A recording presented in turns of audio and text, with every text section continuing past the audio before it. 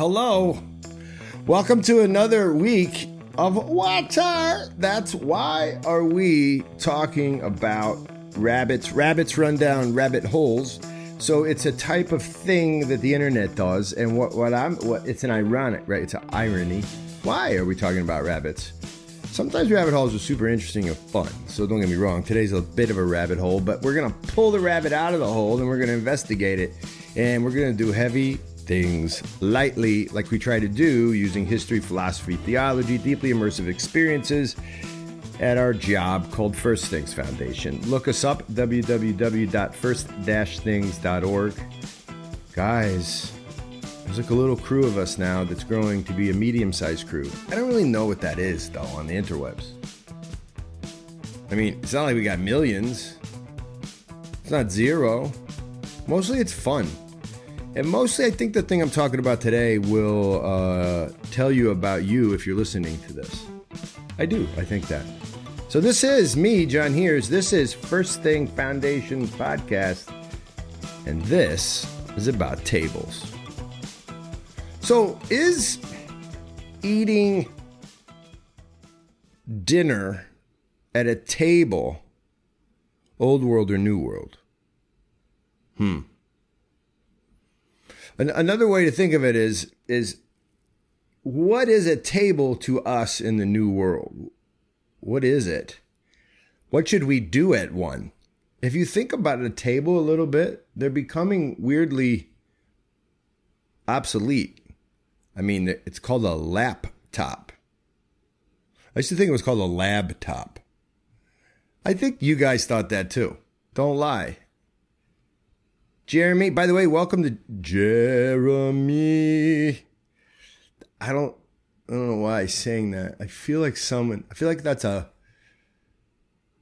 like I was singing a Johnny Cash song, but putting the word Jeremy in place of another word, but I don't know which Johnny Cash song. Do you guys know? Jeremy. Oh, do not cut this, Jeremy. Andrew would cut it. Jeremy is our new editor. He lives in America. Jeremy, you're going to come on. Well, you did come on. You're one of the people populating this thing called the First Things Foundation Circle of Love. I made that up, but let's do one. I don't know what that is, but you're in it. Thank you, Jeremy. He is a volunteer. If you go to our website, you can find actual volunteer positions that have gravitas. It's not like we're just having you file. Although that's not a thing, actually. So don't worry about it. We won't make you do that. But Jeremy's here. This is, I think, is going to be his first shot at the big editing mojo. Dude, thank you. Go check him out. He had a great conversation with me during the Immersion series. The Immersion series is when we talk to people who get immersed deeply in some type of activity where they lose themselves. And he was a Mormon missionary. That's got Mormon missionary and then music. Or maybe it's pretty music, Jeremy. Don't get mad. We're not trying to anger anybody on this podcast. That's fact, actually. So, Jeremy, welcome. Andrew, you're out there. You will hear this, but now you're like, too cool. Like, I'm in Russia. Now I only do Russian things. I think Russian people edit stuff, Andrew, so you didn't have to, like, totally bail out. It's okay, though. Jeremy's going to be better. Ladies and gentlemen, Jeremy editing, me talking. Here we go. So, tables. If you look at a table and you think about the history, which I'm going to talk about right now, my first question, have you ever seen a table made for one? Like a dining table, for example. Have you ever seen a table fashioned to seat one person at a time? Where they eat dinner one person at a time. And it's weird, right? You haven't seen that. But I have seen people eat one person at a time at a table called their desk. Yeah. Why is that? What is a desk? So if you look at the history of desks, and I'm not just reading from the interwebs, I can't say I read a book about this, but I have read many books about sort of the history of infrastructure, and I've learned a few things, and here's one thing. For several hundred years, the term desk, it just was from the French word the Latin word desca, which just meant something on which you write. And it implied something portable. Like a desk would have been a little painter's easel, because you could just move that thing and then write on it, or paint on it, or do whatever you had to do on it. Something on which you write. That was the old idea. And all the early desks came out of the ecclesiastical world, the world of monks and priests, because those were the cats that were writing. Other than that, for writing, for scribbling, like a scribbler, you don't see a lot of single desks in history, right? By the 14th century, you start to see something like a desk that you and I would recognize. And that's in the middle of the 14th century is when you start to imagine that you might make a desk for one person. Even the old monastic desks made for writers of the holy words in Europe, they were never for one. They would be for 2, 3, 4, 5. They would sit together.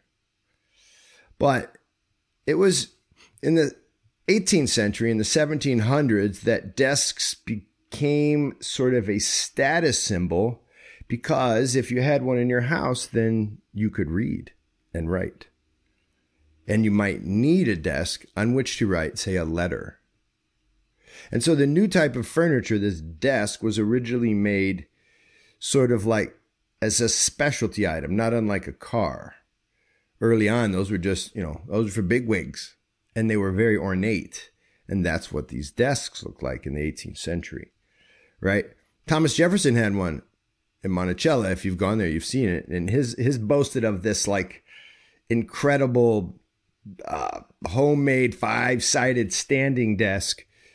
And he had what he called a polygraph machine that allowed him to make multiple copies of his work. And he had like the limousine of desks, early 1800s as the president.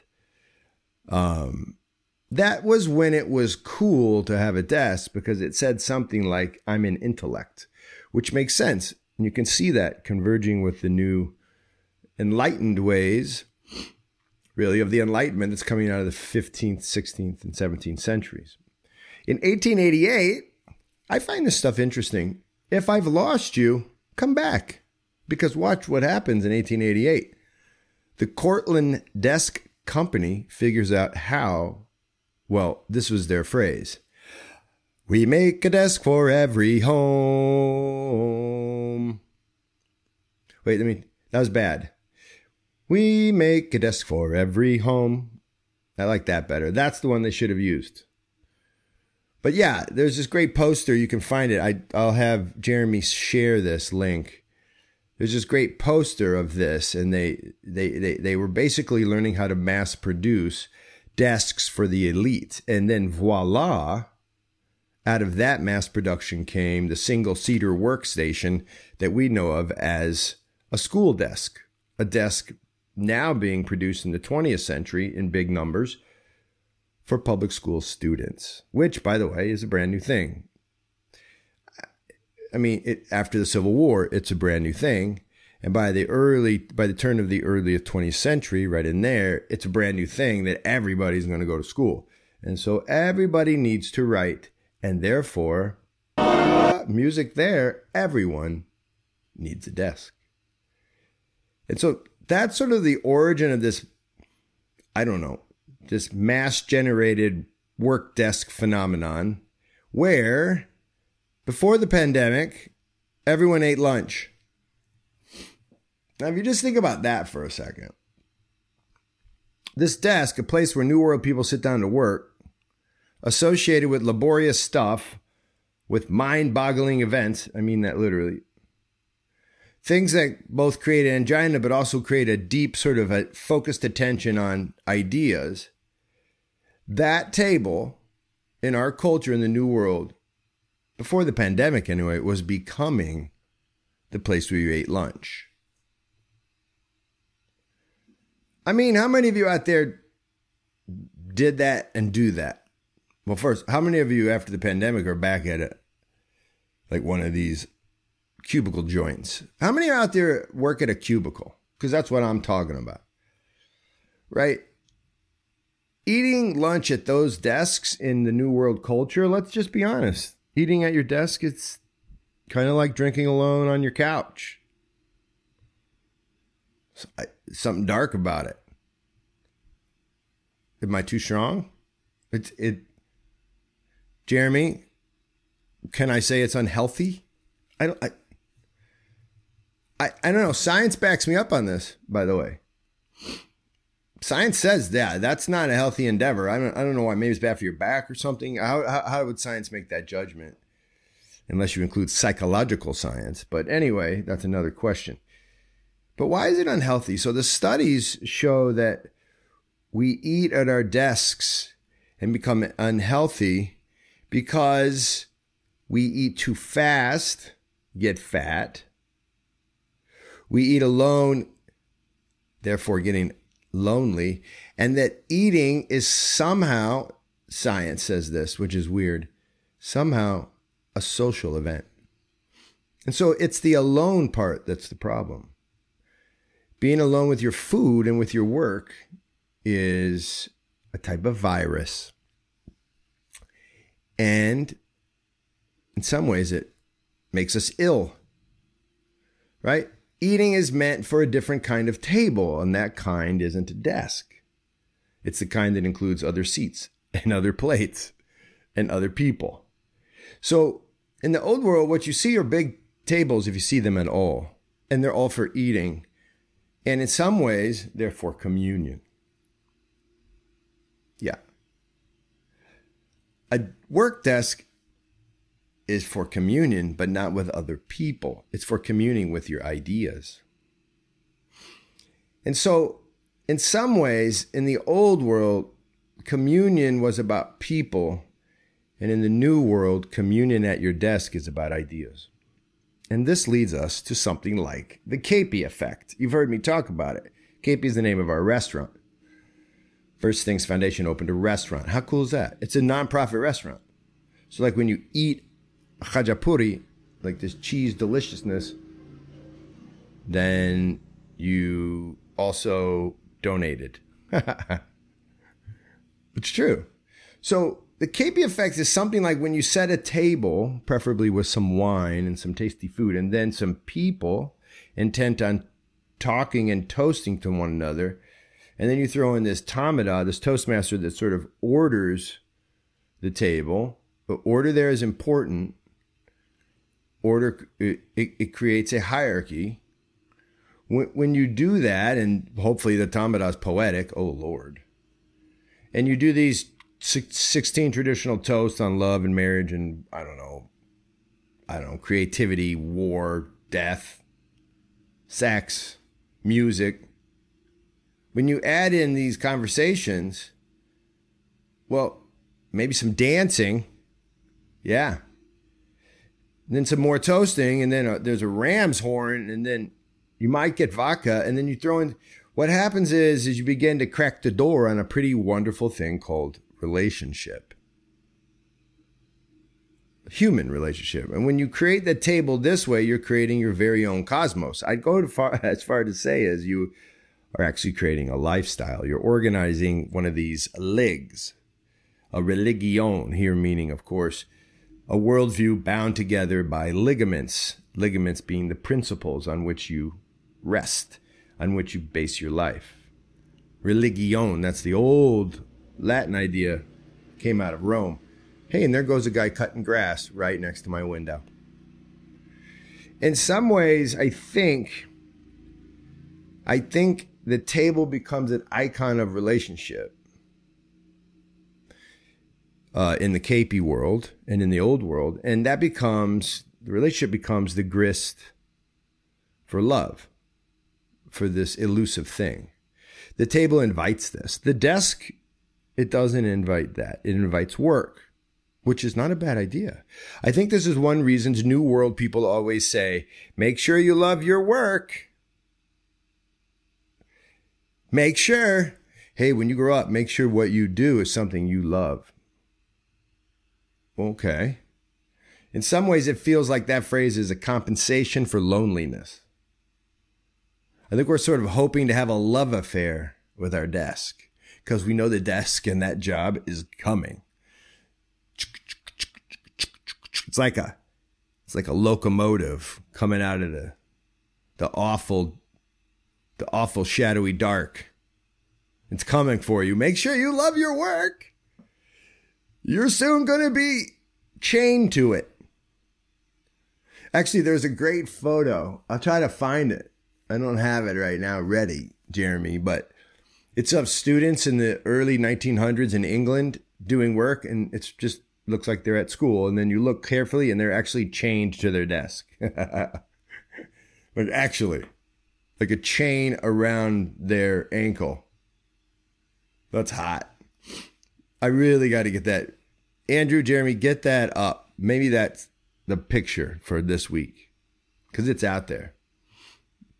So anyway, I think we might be us New Worlders compensating when we say make sure you love your work because we know there's a degree of loneliness in that desk. So make sure that you love the thing you're focusing on. So the table, the KP, I think it asks us to go out. The KP demands that we listen. The KP demands sort of that we obey. There's this order. And we don't only get to obey ourselves. The KP demands we listen to others. It's where we find the other. And by the way, it doesn't have to be a KP. It's a dinner table. It's the concept of a dinner table, right? I mean, think about it for a second. To know yourself is to know others. In the same way, to know yourself is to have a mirror so that you can see, actually see the back of your head. Like mine is bald now. I'm showing it to you on the video. But I can't shave the back of my head properly because I can't see it without a mirror. The mirror, or my wife, who's like, oh God, that's awful. When she sees it as the other, she sees me as I don't even know myself. Like, oh my God, there's a pimple on your butt. But I can't really see it. I don't even know about it. Did you know you had a birthmark on your butt? No, not until someone told you. And so, what does that mean? It means it takes the other to know thyself. Right? Georgians always say at the KB that we always have to invite an enemy. Because if the enemy comes to the table, they're not by nature going to love our toast. And so our toasts have to get better. Our enemies can become our friends. And when they become our friends, they've made us better at being a friend. That's the KP effect. Right. And if I just would say one thing about it, it's a momentary embrace of humility. It's when others seem more important than yourself. Right? We Westerners, when we push our desks together, essentially in a lot of ways, we are trying to find ourselves, which is pretty cool. Right? So at First Things, that's kind of what we're trying to do when we go into the field. Leave ourselves and learn about us through the service to others, and very different others, like really different others, people that we don't even speak their language. It's sort of the first fundamental way of relating, right? Let's take a break for 1 second to hear from me. Let me read this copy for you. Hi. Welcome to Watar. Thanks for listening to First Things Foundation podcast. This is an advertisement to have you join us this November as we delve deep into heavy things lightly with our online pod course. This one's a little different. If you're in the Greenville area, you're going to have the opportunity to come to our restaurant. We're going to open it up specially for you. And then we're going to sit around a table, drink delicious Georgian wines, white, orange, and red. And we're going to share a table while we talk about philosophy and heavy things done lightly. I'll be announcing the name of the course, which is an online course where real life people join in from a real life place. And when we do, We call it the What's Our Pod Course by John Heers. That's me. Look for it, and if you are a recurring donor, you're in. Become a recurring donor. Join us for the What's Our Pod Course starting in November. And if you're in Greenville, come by, sit down, imbibe, and chat live. So we leave knowing very little about ourselves and come back like heavy laden with the rich wealth of this communitarian idea. But, you know, there's also this other thing that happens in the old world where there's a lot of community and not much work. How about that? So we could do a whole flip side about the notion of attentiveness and attentiveness or attention to idea. You see, in the new world, the idea becomes very, very real. It becomes almost the entirety of the work, in that the work is to find out, suss out, and put into the world the idea, this very esoteric intellectual concept of joy. What is joy? We start to bear down and attend to what that is. What is a proper building? Building. The study of, right? Architecture. The study of my body, biology. The study of my mind, psychology. Everything is a bear down moment, a focus, an attention on a particular singular idea. And that kind of work has to be done at a desk. And that kind of work generates a lot of product. In other words, the ideas become product. And the product becomes the point. And that's not a terrible thing until the product becomes the point of life. Yikes. Now the single desk is disastrous. The single desk and that lifestyle, that religion, that worldview is why we have just uncanny amounts of depression in the Western world, right? Our diseases are the same type of things as our joys. Our diseases are, quote, mental, and all of our joys are mental. If you don't like mental, they're all Gnostic. They're all in the idea realm. And so are our sicknesses. So if you remember before the pandemic, I think, desks were desks. But since then, you've got this momentum toward home work and home offices. And I wonder if that momentum hasn't led to a type of, a type of lonely house as desk. Like a single-seater workstation now becomes a single-seater workhouse.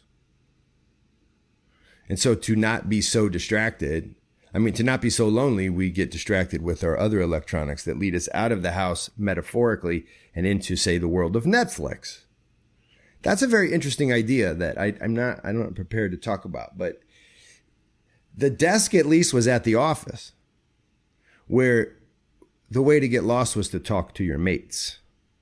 Now the way to get lost is to go deeper into the electronic world. Because after all, your single-seater workstation called home, it's lonely.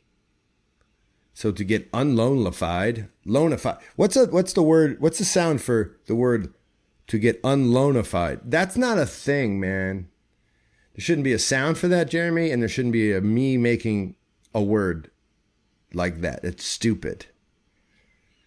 Anyway, I feel like there's a postmodern meandering away from the lonely and towards something like a KP table, but I don't know what kind of form that takes. Anyway, that's a lot of stuff to chew on. And that's our podcast for today. But I want to end by basically reading some comments. Want to do it? This is from you guys out there. This is from DS Gloria. And she's writing about when we talked to Jonathan Jackson last week, which is pretty cool. And she writes, a good Orthodox movie may not change one's heart immediately, but the grace within it, it conveys a powerful divine energy. Right? And that she says, something divine, something good will happen. You just don't know what, in my humble opinion. And I agree. She's commenting on our talk with Jonathan Jackson, where he's trying to talk about what a movie is and how it works. Thanks, DS Gloria. Luke Thompson on the same topic says, all truth is personal. The objectivist word kills meaning. I know, man. That's my go-to hammer. It's just hammer on those objectivists. All truth is personal. This gets nuts, right?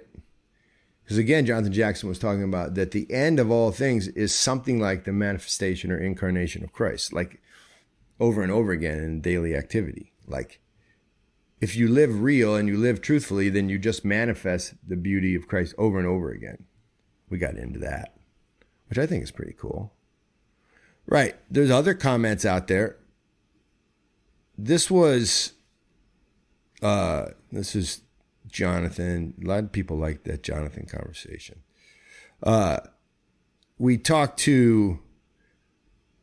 heard from basically a guy here, Damascene, who's trying to talk about me and my brother back on a podcast where we talked about perennialism. And Damascene says, Father Peter is John's flesh brother, and John is Father Silouan's godfather, and both Father Silouan and Father Peter are spiritual brothers by virtue of their ordination. And because I'm the oldest and to my brother and also Father Silouan's godfather, guess what? I'm the boss of all of them. That's not actually what Damascene says, because Damascene is a nice man who's smart. And I am a little bad person who's dumb. But I am having fun with that concept. I feel like I should flex or something, because I am in charge of both of those clerics. That's all I have to say. Okay, none of that's true. I get it, 100%. We had this comment from somebody who wanted to talk about Uncle Seth. I found this very interesting. I want to read this comment. Rachel. She's talking about Uber Monsters. This is the one before the last one on aliens. I recommend the aliens one, except for at the end when I started to sweat blood. Don't listen to that. But Rachel says, as for sucking the poison out, what we were talking about was all of us carry around poison, and I think the job of each other toward one another is to suck out the poison. Like if someone got bit by a snake, you wouldn't roll up on them and go, I can't believe you got bit by a snake, you sucker. You're an idiot. You would try to suck out the poison and spit it in order to protect them and yourself. You would try to do something beautiful to help them. So Rachel says, as far as sucking out the poison, some have more poison than others. And those people that have the bad stuff, they need more time to heal from the poison deep in their body. I added that last part. So she says, Rachel, on the Uncle Seth Uber Monster podcast says, so I think there is always a way, in the Uber Monsters case, there's always a way to learn and to love people even when they're nasty. I like these comments. Right? Jacob the Fool says, does Seth think atheists are religious? And by the way, I asked Seth that, and his answer was no. And his answer was basically because it's a God thing. It's about God. So there's a lot more out there. I'd love for you guys to comment. Keep commenting. Keep talking. Keep supporting First Things. Come to Georgia. Still one seat left. That's right. One seat. What? Why don't you just get on? We're leaving in 10 days. Just do it. Write me. John Heers at first-things.org. Otherwise, have a great day. Be wonderful. Love your neighbors. Most of all, keep listening. Write those comments. and like and love us and come to the restaurant. There's a lot going on. In fact, there's more than I can even say. www.first-things.org. Go there. Donate. Who loves you?